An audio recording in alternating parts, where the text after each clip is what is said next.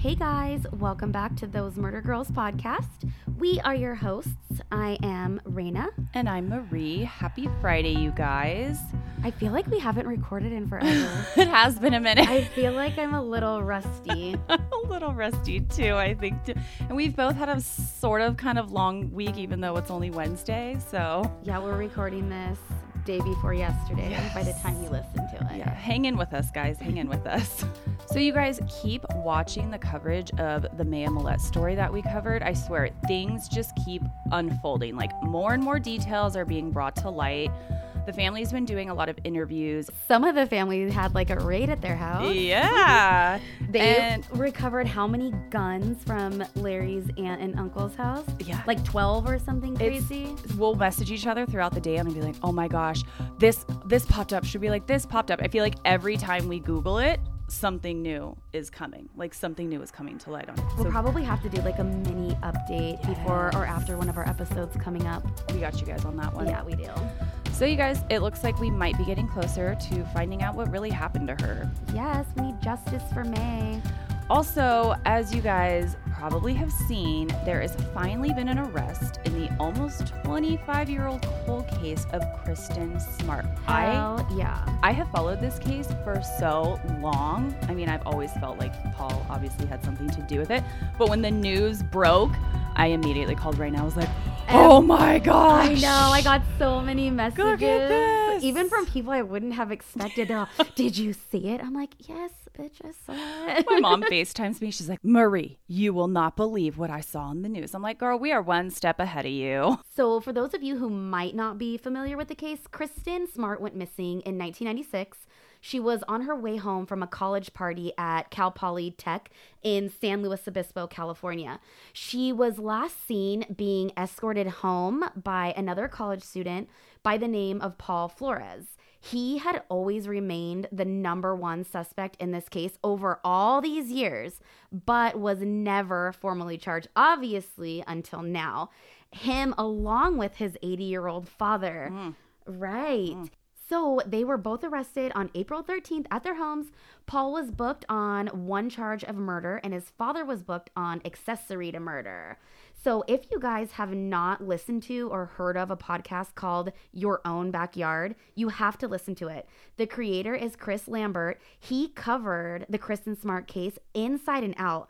And police gave his ass a shout out in a press conference on the 13th, saying that his podcast helped the cops in their efforts to solve the case.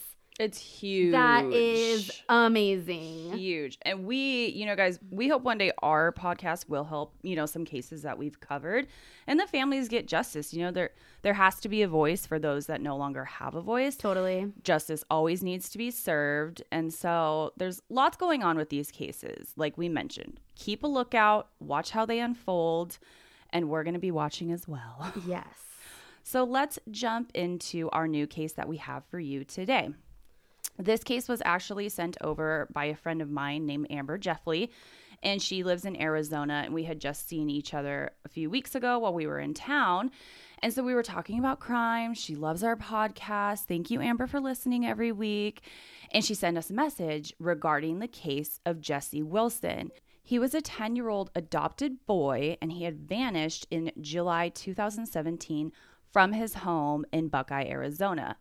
His remains were sadly found 2 years later off of a highway in an agricultural field. But it's all the details surrounding the case that make it very strange. And to this date, this case is unsolved and his adopted mother is nowhere to be found. So, welcome back, guys. Let's get into it. So Jesse Wilson was last seen July 17th, 2016 in his Buckeye, Arizona home, which is a suburb west of Phoenix. He lived with his adopted mother, Crystal Wilson. And in 2017, the Buckeye area was like a fast-growing city in the United States, if not one of the fastest-growing cities. The neighborhood and the schools were like super desirable, and everybody felt that it was just a really safe place to live. So Jesse was a student at the Bradley Cremos Academy Charter School at the time of his disappearance. Prior to Jesse being reported, we're going to back up here just for a second, He was known, oddly, to climb out of his bedroom window, which was on the second floor of the family's residence. I don't think I could climb out of my second floor. I was imagining that because, I'm like looking down out into my backyard like, nah, I'm good. I'll take the stairs and the back door. Yeah. That's what it's for. Can't do it. So these adventures of his would either take place super late at night or in the very early hours of the morning. On one occasion, he wandered down the street to a neighbor's house. The neighbor opens the door, is totally shocked at what they're seeing because it's, probably midnight, 2 a.m. and there's this child at their door. So they call the police to report it and they're like, what the hell? Come and help me. There's this 10-year-old kid at my door. What the heck are they doing out so late at night? So the cops show up and they are kind of stunned when they find Jesse not in pajamas, but completely dressed, looking like it's 8 a.m. and he's ready to go to school. And so when the cops question him, they're talking to him, Jesse's like, yeah, I'm going to school. Which, side note, kind of made me think maybe he sleepwalks. Mm-hmm. That was an initial thought when we started reviewing the case, but so I don't know if you could sleepwalk out of a second-story window. Over and over again. Yeah, no. That's some skill. I guess you're right. So the cops were like, probably not, in the dead of night. So the neighbor who had reported Jesse, at their doorstep, told the police that Jesse, before the cops got there, had been asking for food and saying that he was really hungry, which makes me sad because we don't know what was going on in that house. Yeah. So the cops make contact with Jesse's family, his adopted stepmother specifically, and she tells the cops that Jesse did, in fact, like climbing out of his bedroom window at night and that he'd go and walk around the neighborhood, play, wander around, I guess whatever he felt like doing that night. Which is odd that she just thinks that that's somewhat normal? Yeah, no, it's fine. My son just goes and wanders at night. I mean, I'm terrified of the dark, let alone at 10 years old. He must have felt really comfortable outside in the dark. It's a safe suburban area. Everybody wanted to live there. She's like, yeah, no, he does it all the time. Right? Oh, ma'am, no problem with this? It's odd. So on the night of July 17th, he goes missing. Crystal, again, his adopted mother, says that she last saw Jesse when she put him to bed in his room around 9:30. And that when she went to go check on him again around 1:30 a.m., he wasn't there. So she automatically reports him missing, which, again, if I could chime in with my first thought, is if he wasn't there at 1:30, why would your first instinct be this time to call 911 to report him missing when it's completely normal for him to wander around the neighborhood? That made me point my finger towards the stepmom. Well, along with other things, but we'll get to that.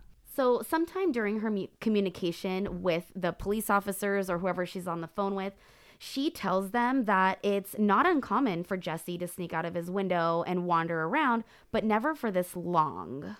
Which is in itself is just very odd. She seems odd to me right off the bat. Because it wasn't even that long. If you put him to bed at 9:30, you go to check on him at 1:30 and immediately call the cops. Again, why didn't she go looking around the neighborhood? I don't know. Because she did something. Her story changes.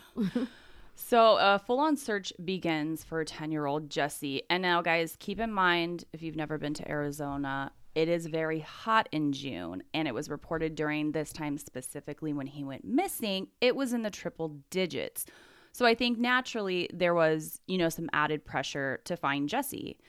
So they ended up using drones to search. They used canine search dogs. The Border Patrol had jumped in on this massive search. The community rallied to look for Jesse with his teachers, his classmates. When we were researching it, literally everyone in this community was out there looking for him. And the search went on for days. All kind of while the police were not ruling out foul play. They said that from the beginning. They're not ruling anything out. We had an open mind about this search. And I don't think it's common that a 10-year-old, like we said, just jumps out of his window and doesn't come back. That's not a common thing.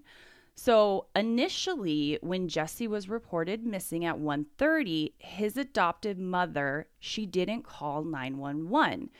She had called the local sheriff's line to report him.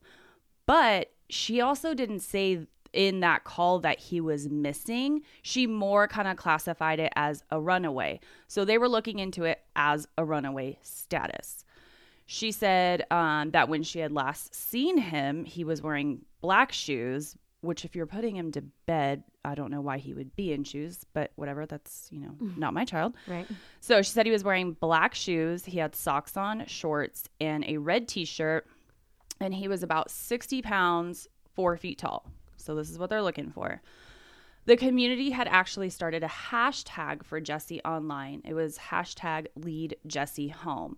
And they would rally, you guys, they would drive around the neighborhood in almost like a convoy type group of cars with all these hashtags on it, just kind of letting everyone know that may have didn't know by looking at the news that they were out there searching for Jesse. I read in one of the articles that a volunteer had spoke with a local news station, and she said, quote, "I just can't imagine, and I go to bed thinking about him. Our family is praying for him, and we're so worried that he's just out there lost somewhere." Like, the passion with this community looking for him was very amazing when we were researching it. It was like they were all out there in this triple degree heat looking for this young boy. Poor baby. So they're searching like abandoned housing complexes up and down the desert and the 10 freeway. And days turn into weeks, weeks turn into months, and just no sign of Jesse, not a shoe, not a shirt, not those shorts. So the cops have no choice but to circle back to the last person who's seen him and the last place that he was, which is his home. So another thing that Crystal had noted about Jesse was that she was worried about him because he had suffered from developmental issues and had behavioral problems. And she also noted that he was on some sort of medication. So the cops are talking to her, and they're looking around the residence, and they notice that there's multiple locks on the doors and some of the windows. So they ask Crystal about it, and she says, well, Jesse likes sneaking out, and this is how I try to keep him safe.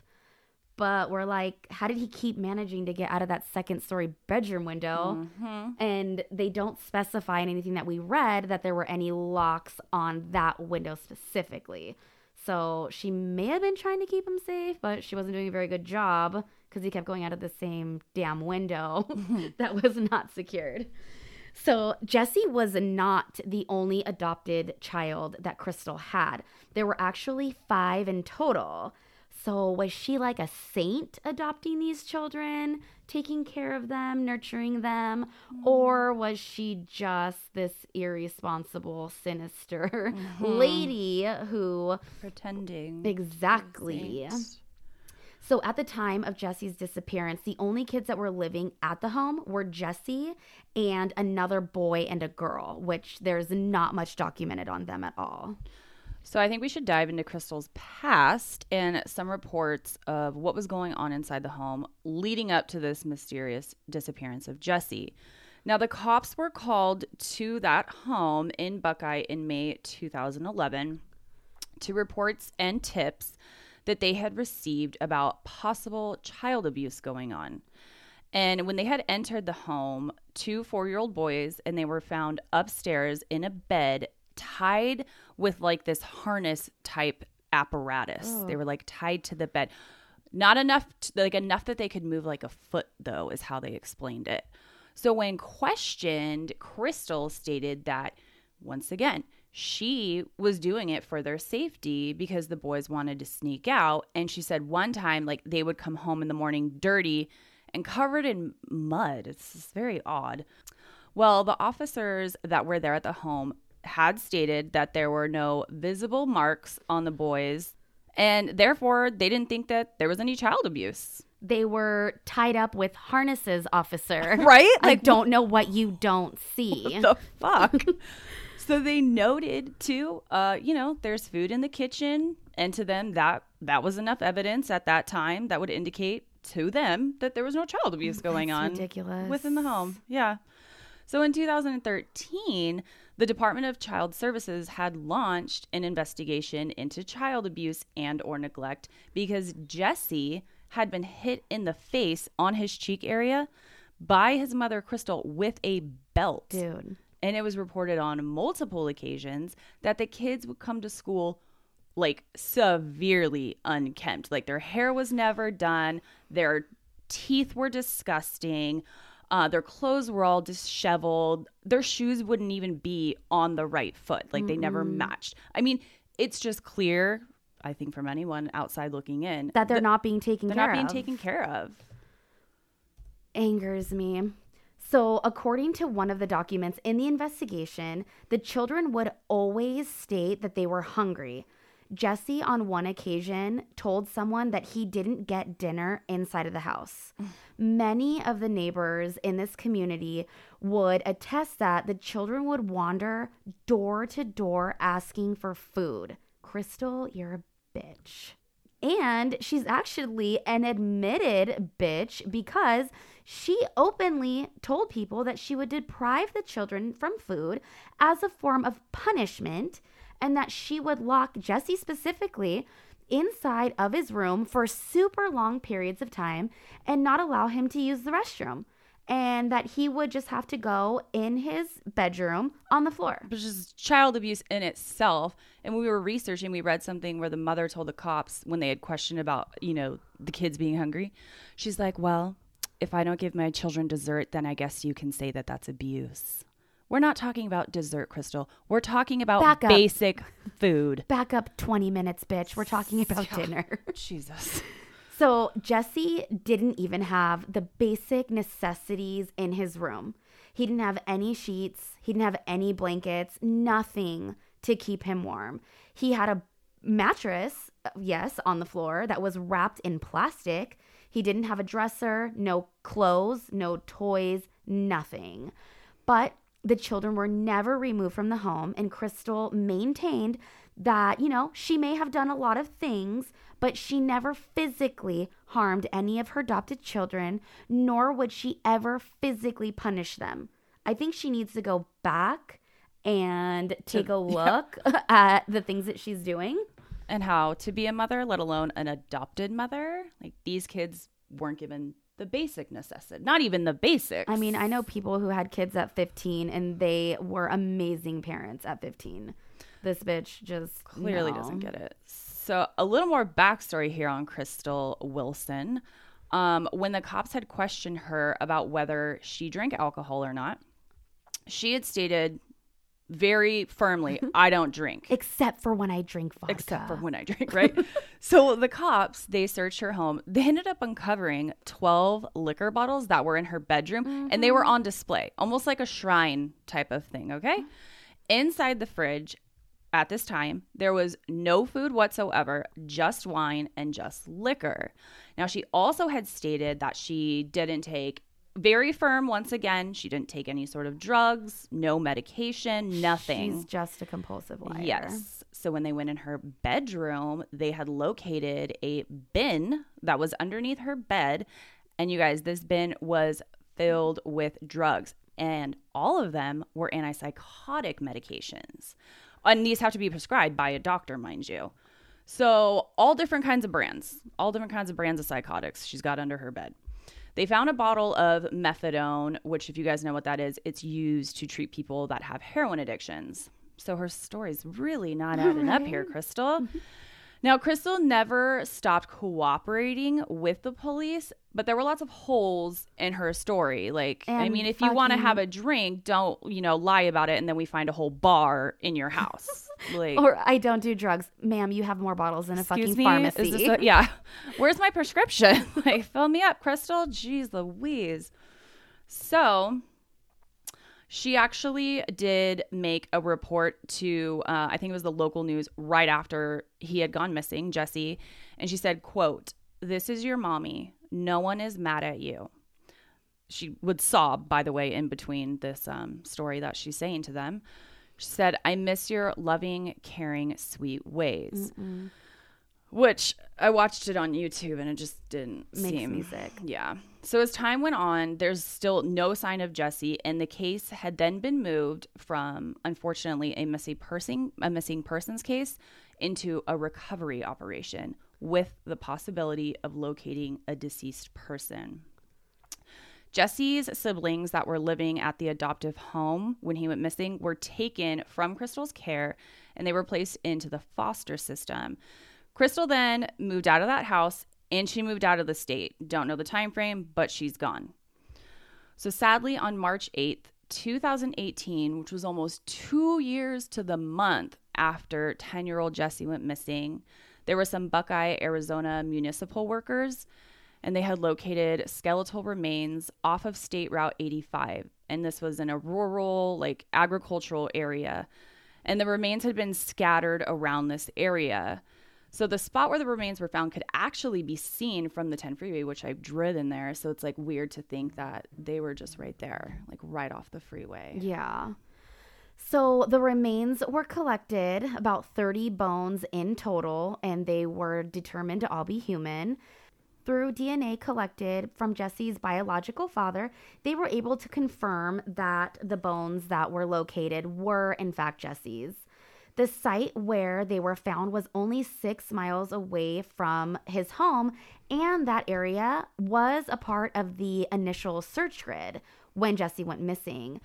But this area was underwater at the time, and it was subject to flooding. So that might have been why they didn't find any indication that a body was there. Mm-hmm. The medical examiner released a report regarding Jesse's cause of death, saying that it was undetermined, but did note that Jesse had multiple broken bones and fractures. They don't know, though, if those broken bones and fractures occurred prior to Jesse's death. Jesse's remains had been out in the elements for about 2 years. So they may never be able to determine exactly what happened to this poor little boy. What they did say, however, that it's very apparent that Jesse's death was a homicide. They know that there was foul play that was involved. And all of this is based on those bones that were recovered and evidence that the police have that they have not disclosed many details on. It's just another fucked up situation. Who would want to kill this poor little sweet boy? You guys, go look at his picture on our social media. And for him to just be so far away from home, I don't think he walked 6 miles. No. He wouldn't have any reason to walk that far, Just bring him home. Don't hurt him. There's just a lot of mystery surrounding this case. What happened to him? How? Where the hell's his adoptive mother now? Yeah. Who knows? The cops have insisted that this case will be solved. They are not letting up. The lead chief said that he was very confident, that was his statement, that it will be solved. So I hope they get justice for Jesse. I mean, they're taking all the appropriate steps into really finding out the truth behind this. Now, to this day, the adoptive mother, Crystal, has now moved out of state. She was informed when Jesse's remains were found. We don't know what she said after that, but we know that she is aware. There hasn't been much contact with Crystal, and some say they haven't been able to locate her. Some articles said they haven't seen her, they can't find her. There was a possible sighting of her in Florida, and that wasn't too long ago. Crazy ass person goes to Florida. Yeah, so she's been keeping, a pretty low profile. Now, there was a woman that in the article said she claimed to be Jesse's biological mother. So we cannot confirm or deny that. She just came forward saying that she was. And she stated, quote, "This is a child they didn't protect." She said her son was a hero and his disappearance will expose the system that failed him. Crystal has never been named a suspect in the homicide case of Jesse, and no arrests have ever been made to date. But this case is clearly a homicide for a reason. And I'm sure the police know a hell of a lot more, but they want to protect the integrity of it. So I hope they solve the case. I really do. Jesse deserves justice, and whatever really happened to that young boy needs to be brought to light. I mean, we want to know. I want to know. I'm following it now. I'm Googling. The cops are still asking for the public's help. So at this time, if you have any information, no matter how large, no matter how small, please reach out to the Buckeye Police Department. You guys can call them at 623-349-6411, or you guys can email them at bpdtips@buckeyeaz.gov. Thank you guys for joining us today. We know that you enjoyed the story, and we need you to do us a solid. We delivered a great story. We want you to deliver a great review. This for that. So please leave us a review on whatever platform you're listening to us now, and set our show for automatic uploads. So when you wake up and you get ready on Friday and you're heading out for your commute, you don't have to worry about it. Don't have to use your data. Episodes are already on your phone. You're good to go. Good to go. We'll wake up in the morning with you. We did a poll last week over on our Instagram, and we were asking if you guys wanted more of the mashup episodes, kind of just like a general consensus. You all said yes. So you guys asked for it, and you will receive. Yes. We are definitely going to be having more of those. So stay tuned. Reyna and I hope you have a safe weekend, and we'll see you back here next Friday. Bye guys.